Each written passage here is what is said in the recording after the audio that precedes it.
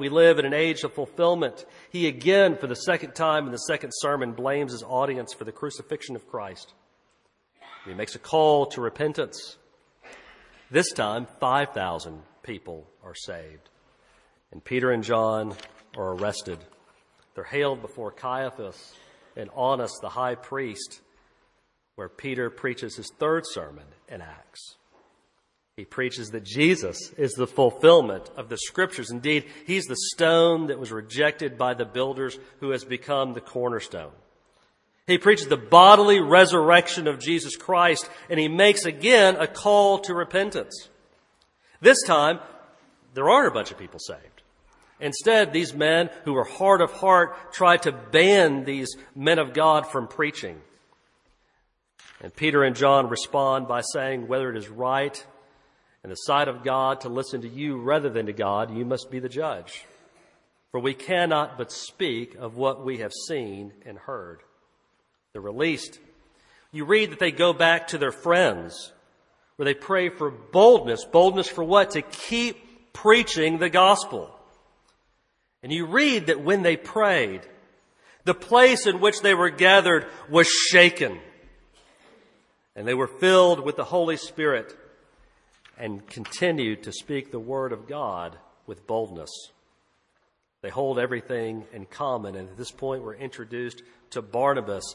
And you read that everyone is selling their property and laying the proceeds at the apostles' feet. And there's a Levite named Barnabas who sells a field, and he takes the money from the field and lays it at the apostles' feet. And then in chapter 5, you're introduced to the tragedy of Ananias and Sapphira, who lie about how much they sold their property for, and they bring a false sacrifice to the apostles' feet. Ananias comes first. He lies about how much he sold the property for. 3 hours later, Sapphira sachets in and tells the same lie. And Peter declares that the feet that carried your husband out are standing at the door, and they're going to carry you out as well. And that leads to great fear, as you can imagine, coming on all the church. Yet the apostles go out daily, and they're healing the sick. They're performing signs and wonders. And they're arrested again. And whereas the apostles and the disciples are filled with the Holy Spirit, and they are filling Jerusalem with the teaching of the gospel of Jesus Christ, the high priest is filled with jealousy. And you read Peter's fourth sermon in Acts, where he preaches again that Jesus is the Savior. He preaches the bodily resurrection of Christ. He blames his audience again for killing Christ, and he makes another call to repentance. And this time, they're beaten, they're released, and they keep preaching the gospel. And then you get to chapter 6, where we find a dispute about, of all things, feeding widows who are culturally Greek. And the apostles tell the church that they are to appoint 7 men full of spirit and wisdom to take care of this issue. And among these men the church appoints is this proto-deacon and a man who turns out to be a great preacher named Stephen, a man full of grace and power, we read. Stephen himself is arrested for preaching the very things that Jesus preached. And upon his arrest, he delivers the greatest sermon in Acts, a sermon in 4 parts, a sermon about Abraham, about Joseph, about Moses in the temple, but more than that, how Jesus fulfilled the covenant with Abraham, how Jesus is the greater Joseph, how Jesus is the greater Moses, and how Jesus is the temple. They're all types and shadows that point to Christ. And he concludes his sermon with this peroration. He says, "You stiff-necked people, uncircumcised and hard in ears, you always resist the Holy Spirit. As your fathers did, so do you. Which of the prophets did your fathers not persecute?" he said. And they killed those who announced beforehand the coming of the righteous one, whom you have now betrayed and murdered. You who received the law as delivered by angels and did not keep it. And that's where we are. And now we're going to read their response. So if you'll stand with me in the honor of reading God's word and as a public testimony to the resurrection of our Lord and Savior Jesus Christ. We shall begin in Acts chapter 7, verse 54, and go through Acts chapter 8, verse 3. Now when they, that is the Sanhedrin, heard these things, they were enraged, and they ground their teeth at him. But he, full of the Holy Spirit, gazed into heaven and saw the glory of God, and Jesus standing at the right hand of God. And he said, Behold, I see the heavens opened, and the Son of Man standing at the right hand of God. But they cried out with a loud voice and stopped their ears and rushed together at him. Then they cast him out of the city and stoned him. And the witnesses laid their garments at the feet of a young man named Saul.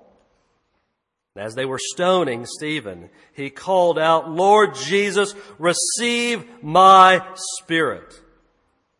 And falling to his knees, he cried out with a loud voice, Lord, do not hold this sin against them. And when he had said this, he fell asleep.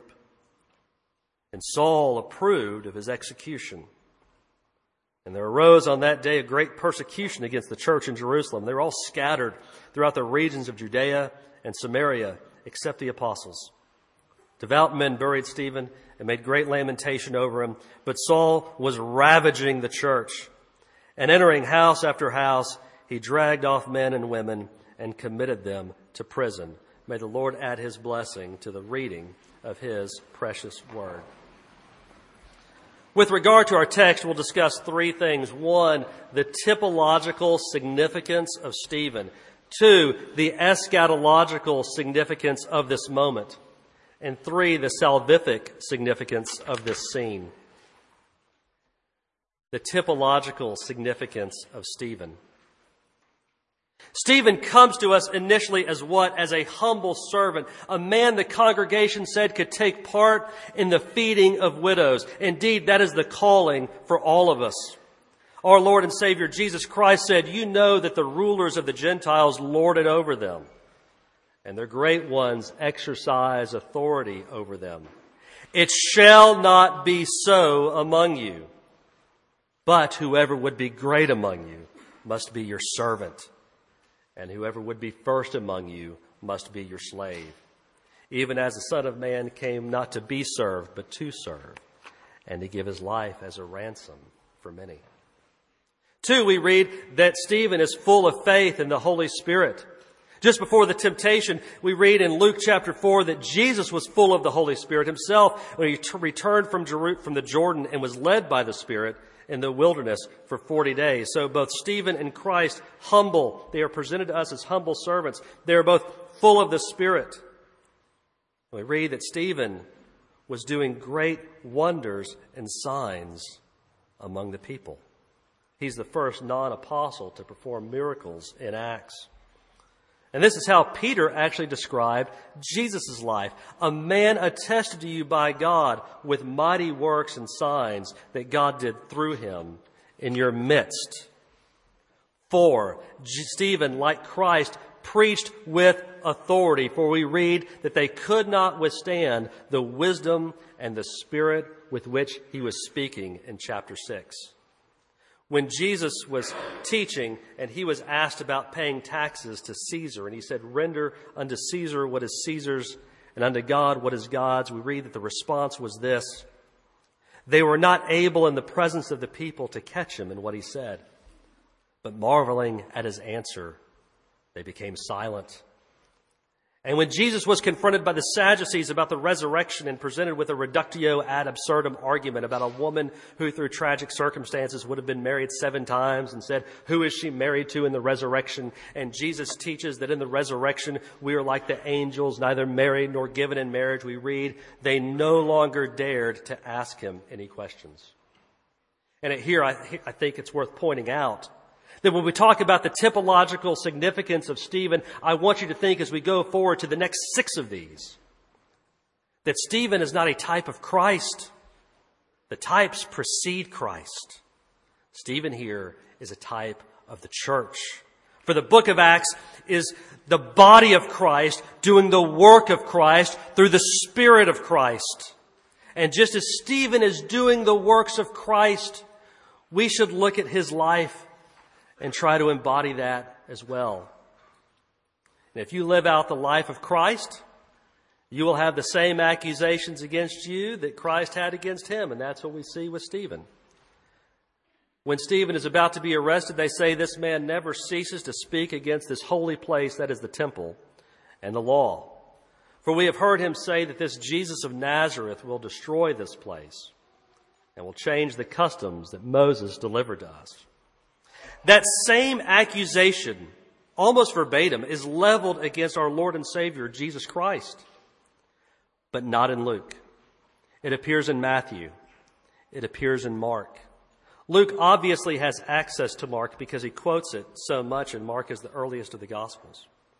But Luke intentionally leaves that stage out of Christ's passion, out of Christ's illegal trial. And he places it here solely with Stephen. Why? So that we may know that we are the body of Christ on earth. We are not simply followers of Christ. We are his body. We are his temple, both individually and corporately. That accusation, of course, leads to the same sentence: drug outside of the city and killed. But even in their death, the kingdom would grow like the mustard seed. 6, we see that they're both transfigured in a way. We had read a couple of months ago when I was preaching that Stephen's face in this moment was like the face of an angel.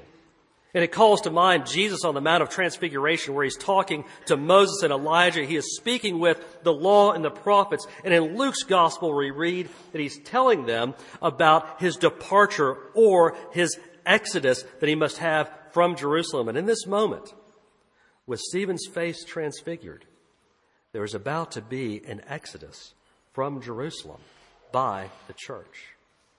We see, just like with Christ's death, there are supernatural phenomena associated with Stephen's death. He sees the glory of God. He sees Jesus standing at the right hand of God. And of course, at Christ's crucifixion, there's earthquakes and there's darkness. And we read that the light failed. But here it's not darkness. The glory of God is not associated with darkness. The glory of God is associated with light. Why at Christ's crucifixion is it dark, but at Stephen's murder it's light? Because Christ now reigns. He is at the right hand of the Father, and no matter the tragedy that befalls us, we know that we serve a Savior who is on his throne, and he is at the right hand of God, and his purposes will stand. I hope you believe that this morning. Stephen's words. We read that Stephen speaks as they were stoning him, as his flesh is being ripped apart by rock after rock, as his bones break, as the whir of the stones come at his head. He says, Lord Jesus, receive my spirit. When Jesus is on the cross, his final words in Luke's gospel are, Father, into your hands I commit my spirit.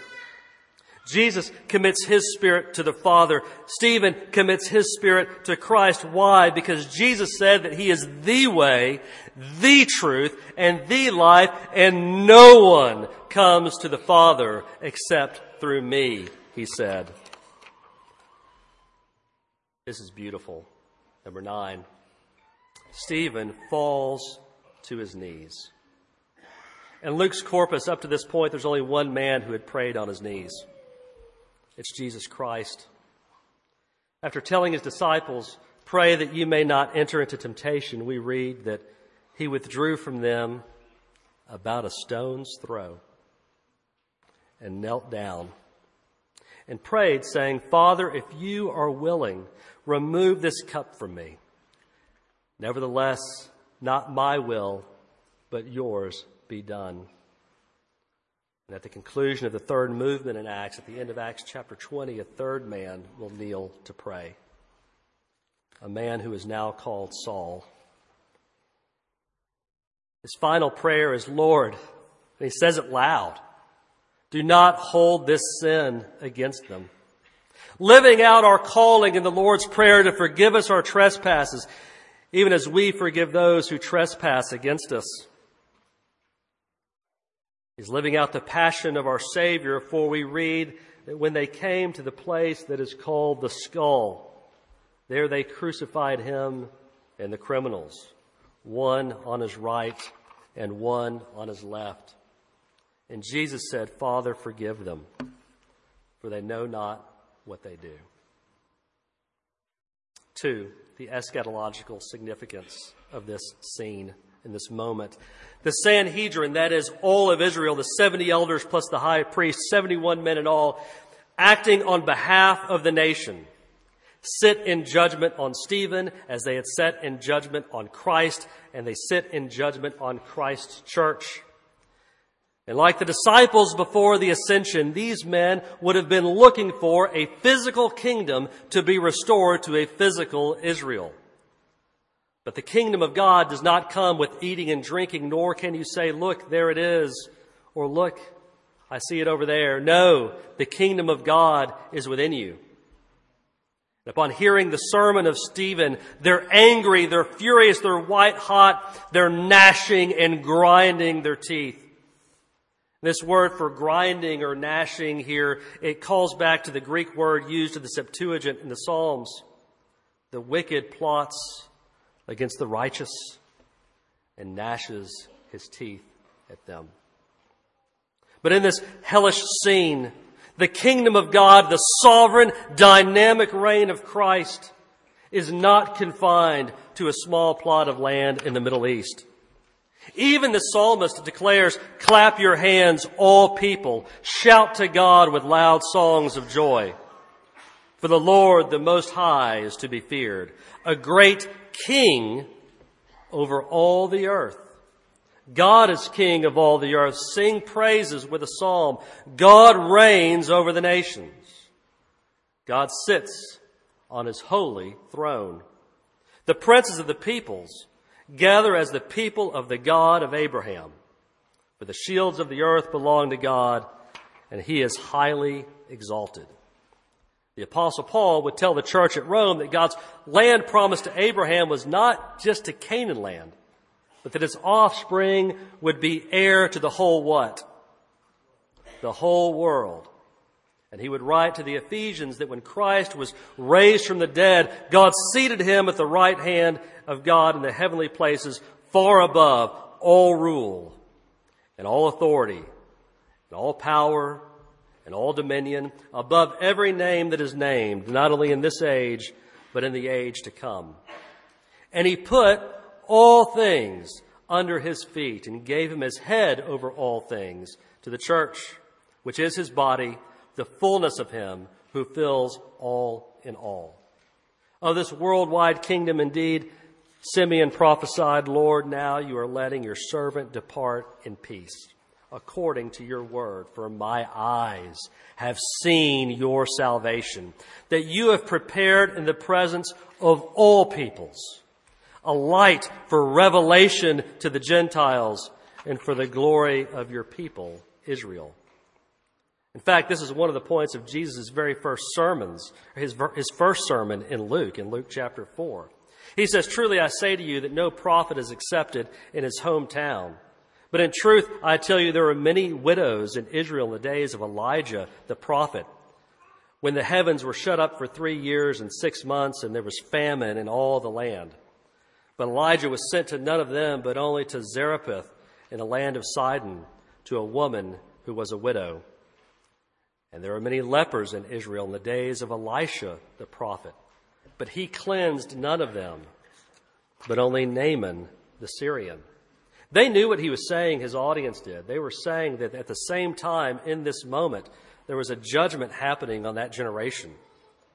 But that judgment would lead to a kingdom that encompassed not Jew only, but the whole world. This is seen, too, at the sermon in Pentecost in Acts chapter 2, when all the languages of the world are speaking the mighty works of God.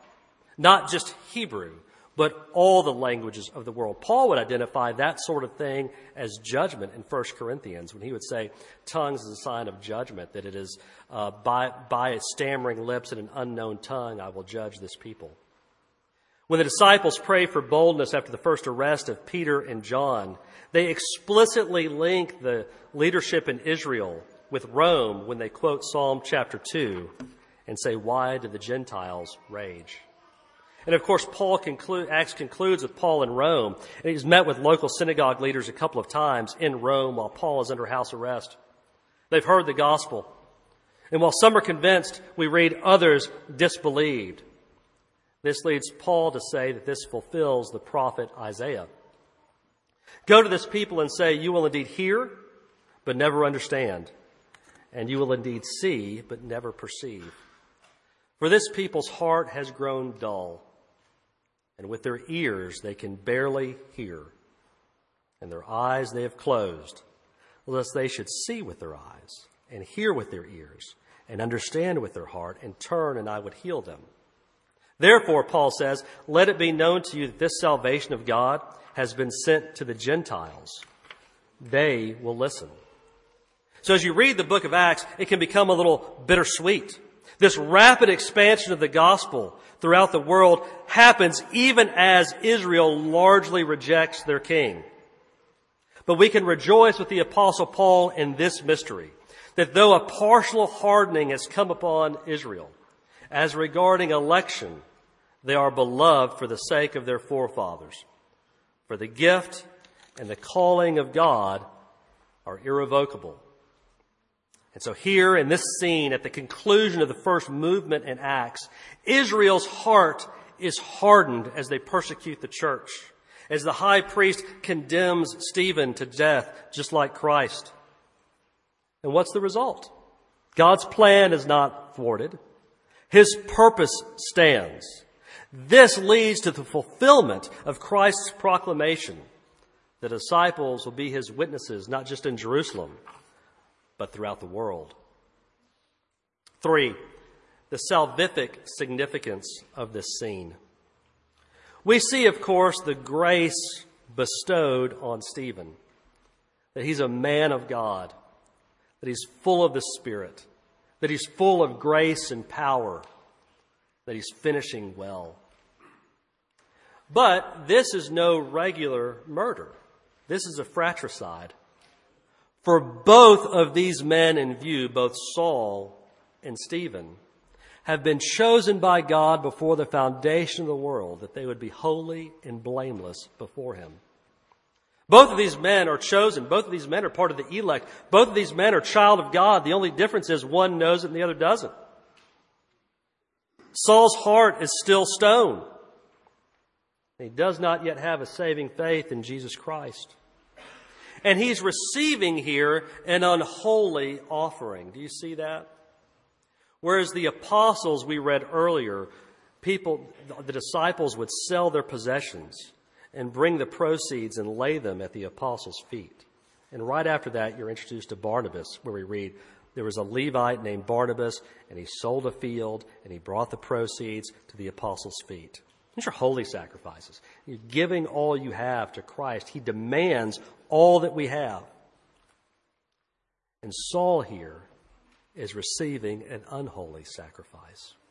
For these witnesses are laying their garments at his feet. This erudite, yet rapacious Pharisee is presiding over the death and indeed the murder of one he would later come to know as his brother in Christ.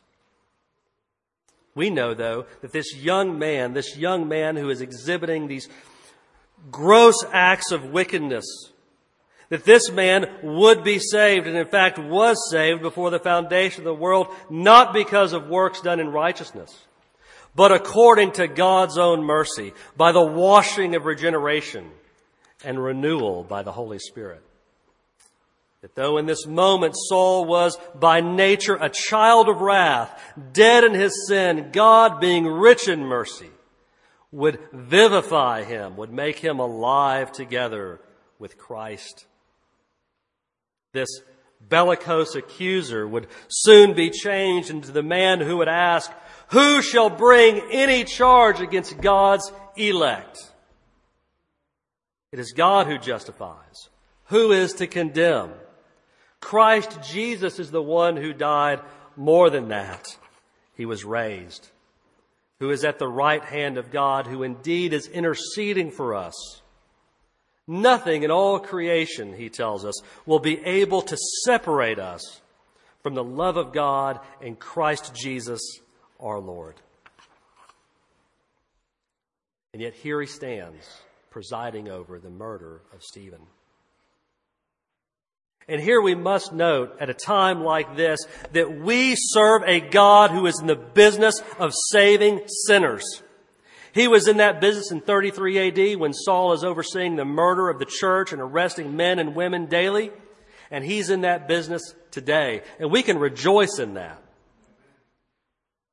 Whether that sinner's a liar or an adulterer, a hater of God, or even a murderer, our Lord died for all those who would repent and believe in Him. Now, for those of us who know the Lord, this is a call to continue to bear fruit in keeping with repentance. You're called to continue to do that. But dear friend, if you don't know the Lord, this is a wake-up call, because Saul believed he was following Yahweh. He was zealous for his interpretation of the Scriptures. He believed that what he was doing was ushering in the kingdom of God, and he believed that Israel would be saved through the persecution of her King, Jesus Christ. And so if you are not a child of God today, you need to look at the light that is within you and make sure it is not darkness. You need to come to Him in repentance and confess that Jesus is Lord. Let's pray. Father, thank you for this story of Stephen, this comet that comes through the book of Acts. Thank you for the display of your grace. Thank you for giving us the story of a man who finished so well, and this hope we find, knowing that even a murderer like Saul would be saved by the grace of Christ. Be with us this morning. Help our church, those in our church who are ill. Lord, when Jesus came, we know that you announced the kingdom by healing the sick. And we ask for that this morning.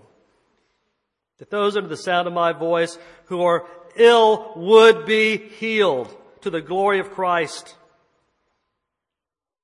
That all the trials and tribulations any person under the sound of my voice is going through would be endured to the glory of Jesus Christ and for the edification of the body. In Jesus' holy and precious name we pray. Amen.